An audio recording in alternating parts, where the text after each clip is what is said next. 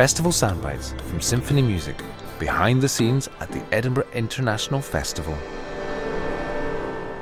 Queen's Hall, Daniil Trifonov. The Russian pianist Daniil Trifonov is still ridiculously young. He's only in his early 20s, and he's already swept up in the powerful machine of classical music promotion with his designer wardrobe and his recording contract with Deutsche Grammophon. But don't let that put you off, because this young man makes extraordinary music.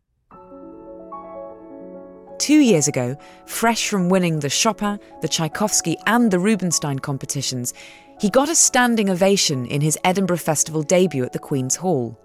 Last year, he opened the festival alongside the conductor Valery Gergiev at the Usher Hall. And this year, he's back at the Queen's Hall with the closing concert of the Chamber Music series.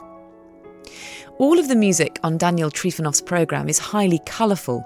He's playing Stravinsky's charming four-movement Serenade with its nod to the 18th century, with each movement specially written short enough to fit on one side of a gramophone record.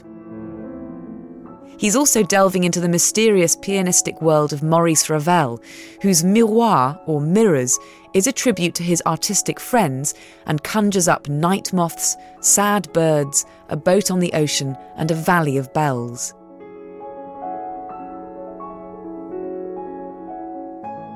And finally, Daniil Trifonov tackles some of the most fiendishly technical challenges of the repertoire: Liszt's Transcendental Studies. There are 12 of these studies in total, and they stretch the pianist's hands to the extreme. Each one is a character piece, from the pastoral and the wild hunt to the will-o'-the-wisp and a snowdrift.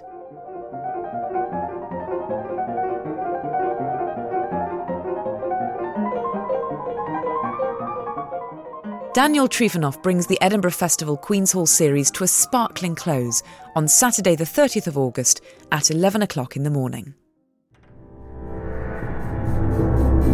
Festival Soundbites from Symphony Music. Head to eif.co.uk for more.